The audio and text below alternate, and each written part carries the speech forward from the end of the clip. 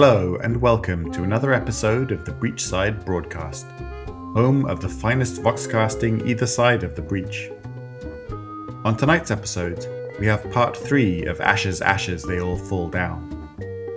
In the story so far, Secretary Lucius Matheson has resolved several of the Guild's most pressing problems and curried considerable favour with Governor General Marlowe. But as always, Lucius has his own motivations. All will become clear in the conclusion of our story, right after this word from our sponsor.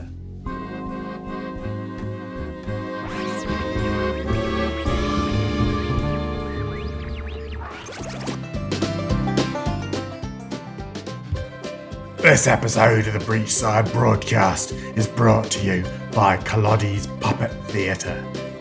Come and see the world's finest marionettes performing for your amusement. Bring the kids, they'll die laughing, we promise.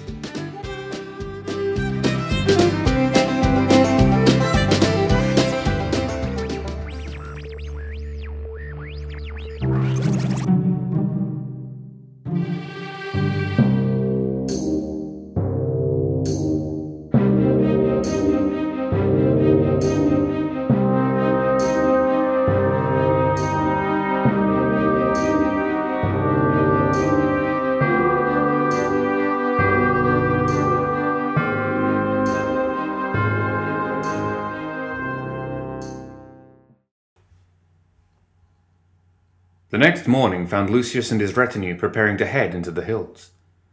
Most visitors' first impressions of Malifaux was of a loud, rowdy city, full of desperate souls who couldn't make a life back on Earth. They assumed that all the towns were the same, only because they hadn't travelled to the outer settlements. Ridley's residents were tenacious and obstinate, refusing to lie down when life did its best to extinguish their very existence. And many had experienced the worst that Earth had to offer. But they hadn't yet suffered through this world's attempts to destroy them. Breaking a mind forged in strife was one of Lucius' greatest joys. Birmingham flipped through a thick file that he held in his arms. According to the reports, the Guild lost contact with Settlement 37J 3 days ago, the lawyer informed the group. It seems they never renamed the town. The map indicates that it is midway between Ridley and Ten Peaks. At that instant, the scribe arrived in a hired carriage. One could find someone willing to do just about anything for the right amount of scrip in the outer towns. The party squeezed themselves into the coach. To Settlement 37J, Birmingham called out as he banged on the roof. We call that one Nightwood, the coachman grunted. We don't care, Birmingham snapped. The scribe scratched his observations into a heavy ledger for Lucius to go over later. Springs under the carriage squeaked. Horse hooves thudded over the packed dirt road. The red rocks that smelled a bit of rust or blood eventually gave way to foothills and pockets of tall forests. The trees glistened with a caustic sap that encouraged creatures tempted to feed on them to look elsewhere. Several hours later, the coachman stopped the horses. They'd arrived in a small, ramshackle town that was little better than a temporary camp. It was no wonder they'd never named it. Wait here for us to return, Birmingham ordered the coachman, with a necessary condescension. The wind whistled through the empty wooden buildings. There was no wood smoke on the air. Settlement 37J was just as empty as they'd reported. Something tickled Lucius' mind. He turned toward the nearest copse of trees. This way. With long, easy strides, he made his way into the forest. His party followed him without a second thought. As they entered the line of the trees, even the wind died. They crept forward. A strange, hollow rattling sound surrounded them. Lucius couldn't hold in his sigh. Puppets. Just as he'd suspected. The first construct emerged from the trees, its limbs twitching as it lurched towards them. Its mouth opened and closed, gaping like a fish. Wooden joints squeaked and rattled. A bright costume, complete with hat, adorned it. Lucius narrowed his eyes. This was not the child-sized marionette that he'd expected. More of the creations materialized from the tree's shadows. It appears that these devices are responsible for the incidents in the nearby towns, including Settlement 37J, Lucius told his various subordinates. Please occupy them as you see fit. I will attempt to reason with their maker. Captain Dashel, his giant axe already in hand, nodded and gave a guttural grunt of acknowledgement. Swinging, he decapitated the nearest puppets. His lawyers began scribbling down charges and infractions on a number of forms, calling out, "You'd better find yourselves good representation." Then they pulled their pistols. The scribe waited to the side in case he was needed. No one questioned his orders, just as it should be. Gunfire exploded from the barristers. The smell of burnt gunpowder filled the air. More puppets fell. Lucius glided through the woods, his footsteps silent. Behind him, Captain Dashel shouted, and the sound of wood splintering reached the secretary. A vaguely man-shaped creature loomed out of the darkness at him. Lucius cleared his throat with purpose. Captain Dashel broke through the branches, splitting the new puppet like firewood. Good man. With a gentle touch, Lucius removed the head of his cane, revealing the slender, razor-sharp blade attached to it. More constructs swarmed out of the forest. With the grace of a dancer and the speed of a hurricane, Lucius avoided their attacks, letting Dashel dispatch them. From behind, more gunfire erupted from his lawyers. They were good shots in and outside of court. Holding the music box in his hand, Lucius let the dulcet notes call the creature he sought. Come not within the measure of my wrath. The voice floated on the air, stilted and artificial. Lucius beckoned the speaker to come closer as he tucked the tiny machine away in his coat. Gentle wooden clanking heralded the appearance of an enormous marionette with 4 arms. It no longer wore a mask or a cloak to hide what it was, as it did when it had tried to live among the humans. Lucius tisked at the oversized living puppet.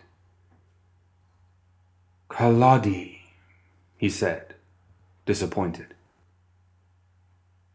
In the night she awoke. She had been dreaming of the flowers and of the student, as well as of the tiresome lawyer. The living puppet greeted him in its emotionless way.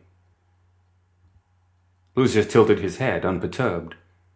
Many found lawyers tiresome. This was no novel insult. A new line. Has a new play made it into your hands? Kaladi tipped its head in a mockery of Lucius' pose. The old people told fairy tales about goblins and sorcerers. Ah, you're reading the silly stories the new humans brought with them this time through the breach. Lucius returned his sword to its sheath in his cane. The mother took her spectacles and read aloud out of a large book, and the 2 girls listened as they sat and spun. You learned the stories from the children you turned into puppets, Lucius concluded. If only you'd absorbed information from a barrister. That would have been helpful. Kaladi shook, rattling its limbs in an agitated, jerky movement. You have violated our agreement to take only children who would not be missed, Lucius reminded it. You've drawn too much attention to yourself for me to look the other way. The clatter of wooden joints and the clacking of its mouth accompanied Kaladi's lifeless, monotonous voice. The music suddenly stopped. The puppet paused. You want your music?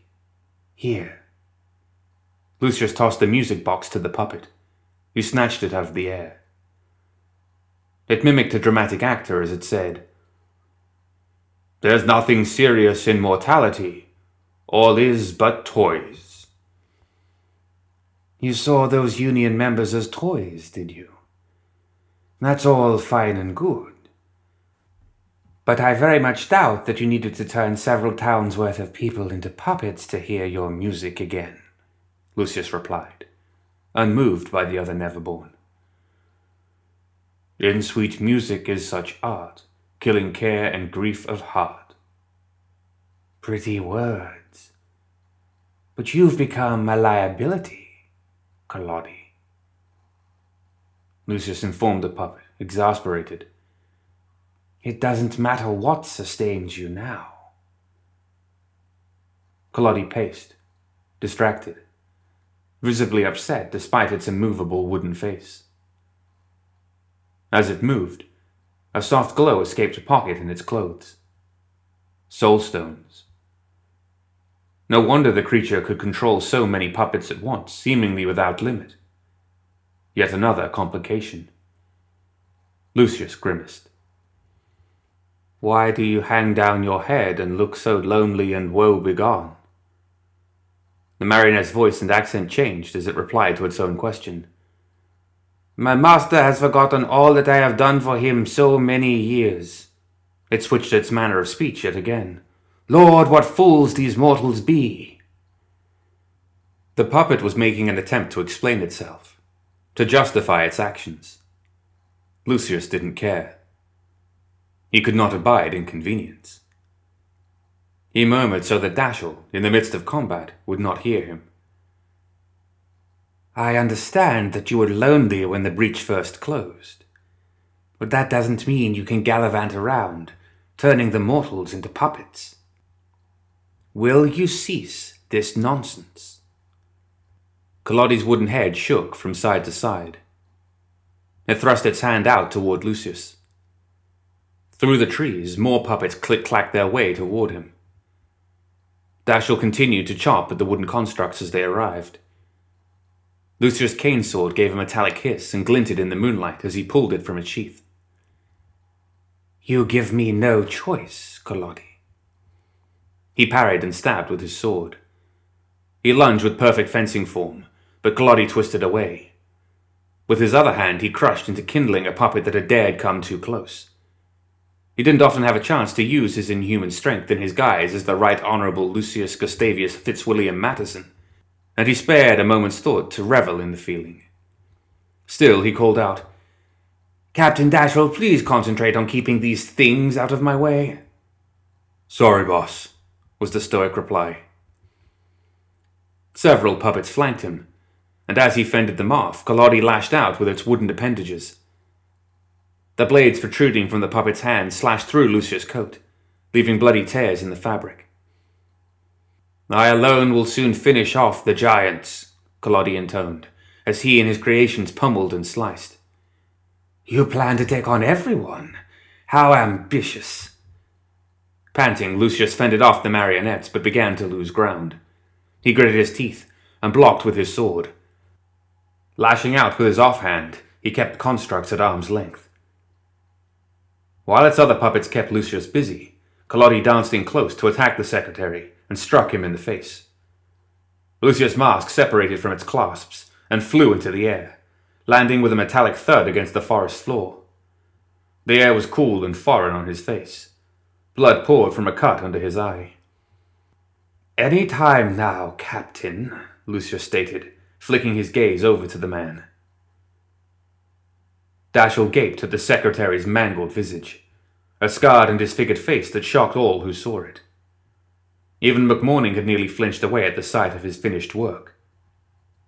He recalculated the likelihood of winning without Dashel's help and scowled.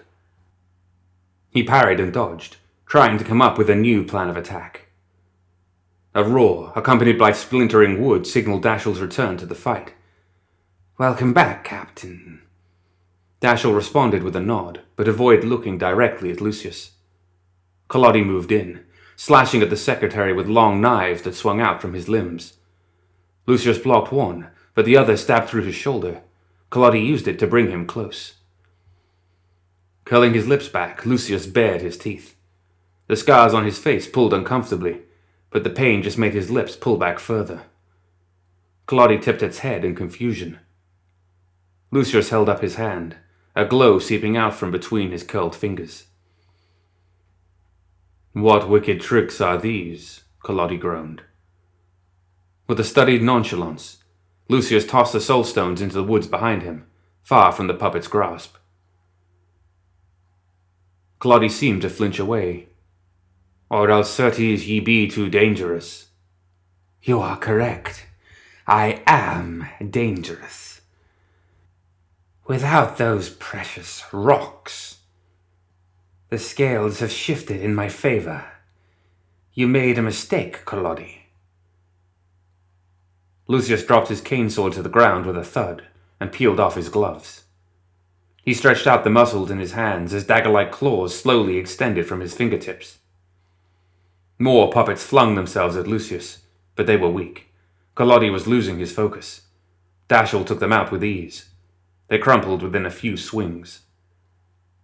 Snarling, Lucius stalked forward, his face frozen in a smile. You will hinder me no more, puppet. Perhaps tonight I will light a cigar to your burning bones. Collodi stumbled back. Reaching out, Lucius dismantled the marionette joint by joint. The creature made pathetic mewling sounds not fit for a Neverborn. Lucius viciously yanked arms and legs away from its body. Its mouth chattering, Collodi slowly sang, "Ashes, ashes, we all fall down." Not all, Lucius replied, as he tore the puppet's head from its neck. Even as he panted with the thrill and the exertion, he began to squeeze the wooden skull between his hands, watching as a crack appeared along the grain. "Sir," a quiet voice interrupted. Lucius growled. Whipping his head around, he spied the scribe. The man held the golden lawyer's mask the secretary had lost in one hand, a new pair of gloves and a coat in the other. "The others come this way," his loyal servant explained. Taking a deep breath, Lucius stood upright and smoothed the hairs of his powdered wig, composing himself. He fixed the mask back to his face and slid his hands into the gloves. The thin lambskin leather was soft, supple, and sumptuous, reminding him of luxury, civilization, sophistication, all the things he claimed to be. It also had the added benefit of literally wrapping his hands in death. The scribe returned Lucius' reassembled cane to him, helped him shrug into his new coat, and secreted Collodi's head into his satchel. Good man. "Come, Captain," Lucius called. The hulking human loped toward him. "I appreciate your prowess with your weapon in this conflict," Lucius said. Dashel nodded. Lucius brushed his fingers against his mask. "Even more, I appreciate your discretion in this matter." "Sure thing, boss." He was able to stare at the secretary again without grimacing. "How would you feel if I were to put in a good word for you? Perhaps recommend a promotion with the Guild Guard. That would make you a commander, Lucius leaned on his cane and scrutinized Dashel's every movement. The corner of the captain's mouth quirked up into what was almost a smile. "I like the sound of that, sir." "Excellent." Lucius marched away from the carnage he'd wrought and back toward his other subordinates, with Dashel and the scribe on his heels. "We've taken care of our puppets, Secretary Matteson," Birmingham boasted, as soon as they came into view. "I take it you were successful as well." Lucius adjusted his gloves. "The perpetrator agreed to cease and desist." "When we get back to the city, we can complete the citations we wrote. We also found some soul stones, which increases the severity of the punishment for the accused," Birmingham added. Lucius saw no indications that the lawyers had seen Collodi at all. How wonderfully convenient. "Back to Malifaux, sir?" Dashel asked. Lucius took one last look around. "Yes. I believe our work here is done." Impeccably dressed, as always, Lucius entered the governor's manor. He narrowed his gaze at the electric bulbs with a soulless light devoid of any kind of allure. "Matteson," a voice called out. He ignored it. "Secretary," the voice gritted out. He turned, with a benevolent tilt to his head. His hands rested on the head of his newly cleaned cane. "Miss Ortega," he greeted. She stalked around him, looking him up and down. "You're looking quite alive. Your eyes do not deceive you. How did you so eloquently put it? Ah, yes. I told you so." "How?" she demanded, annoyed. "What the hell was that out there, anyway?" "It's all in my report, Miss Ortega," he replied. Slipping around the woman, he made his way to the crown room. Muttering some choice words, she followed him. Mr. Jesse slapped him on the back as he entered. "I heard you took care of whatever was going on in the Northern Hills. Good man." Lucius shrugged off his hand in disgust. Even Colin gave him a begrudging nod of respect. It was clear he still considered Lucius a rival. Perfect timing. Gracina was just completing her summary of Lucius' report. According to Birmingham's report, it appears that one of the miners developed some strange powers, got his hands on some illicit soulstones, and decided to destroy several towns in the Northern Hills, doing considerable damage. Secretary Madison and his cadre charged him with a variety of crimes and executed him when he became hostile. "Is that so?" Marlowe's dark eyes slid over to Lucius. "The report reflects events in the most accurate manner possible, Governor General," Lucius replied, his tone bland. "And why couldn't Perdita handle one rogue miner?" Marlowe asked. Lucius lifted one shoulder. "You will have to ask Miss Ortega." Marlowe's gaze took in Perdita. "Well?" She glowered.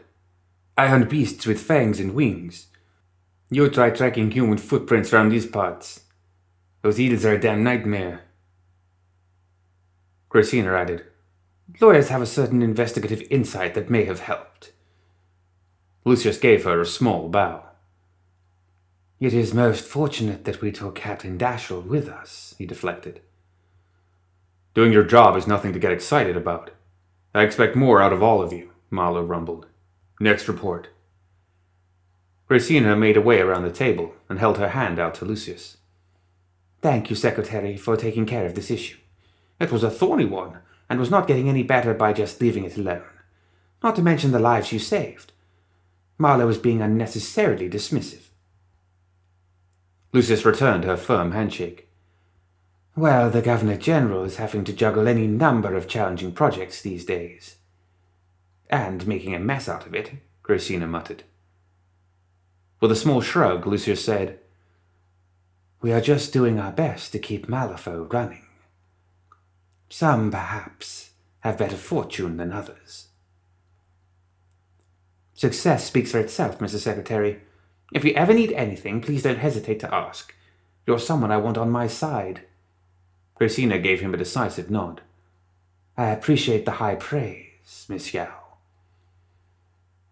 Other staffers congratulated him on his accomplishment. As a result, the power dynamic in the room tilted in a dramatic fashion.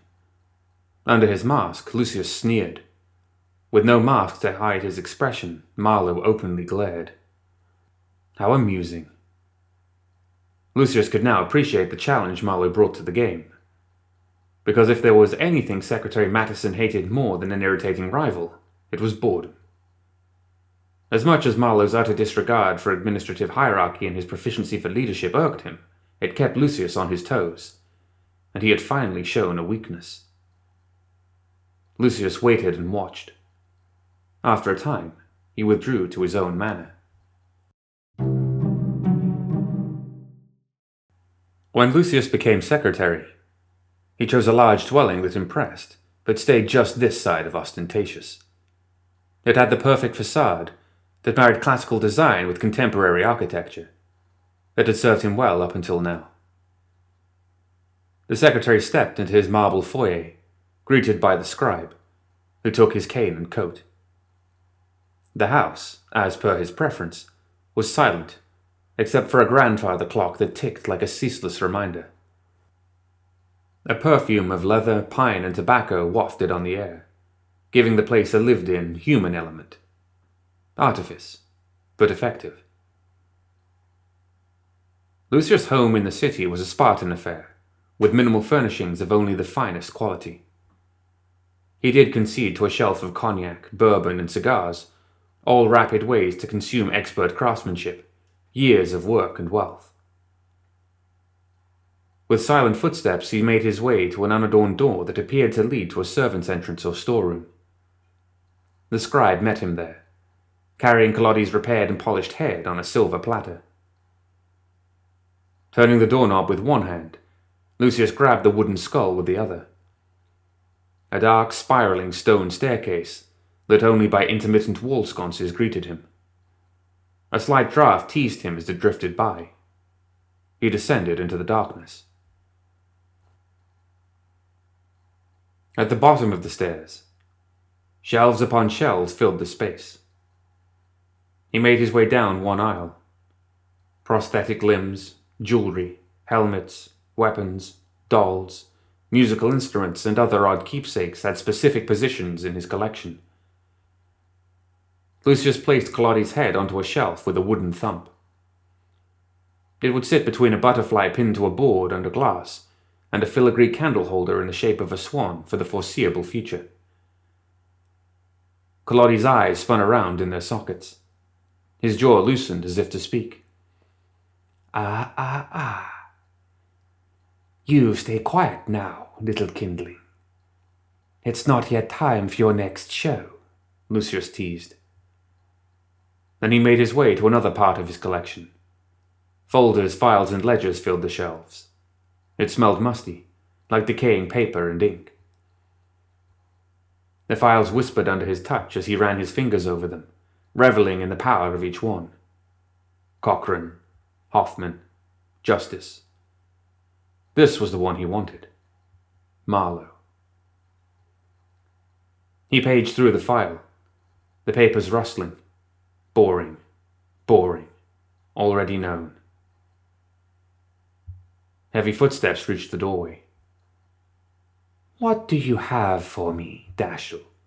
Lucius asked, turning to greet his visitor. What you asked for, boss? The man handed him a large envelope filled with papers. More to add to the Marlowe file. Wonderful timing, Captain.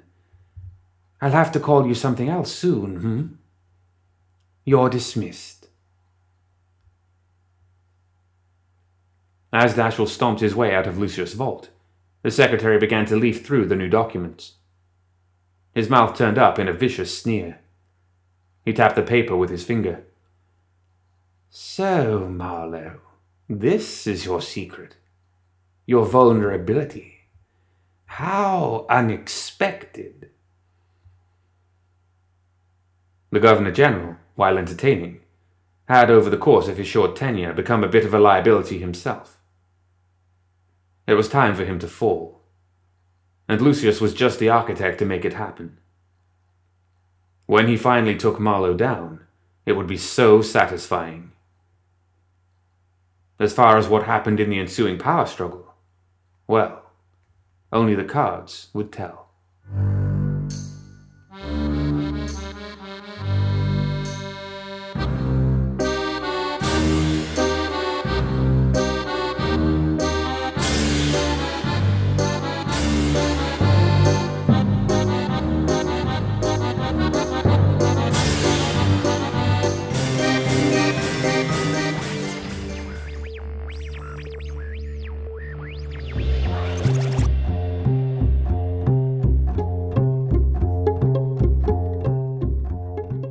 That's it for another episode of the Breachside Broadcast. Join us next time for more Tales of Malifaux.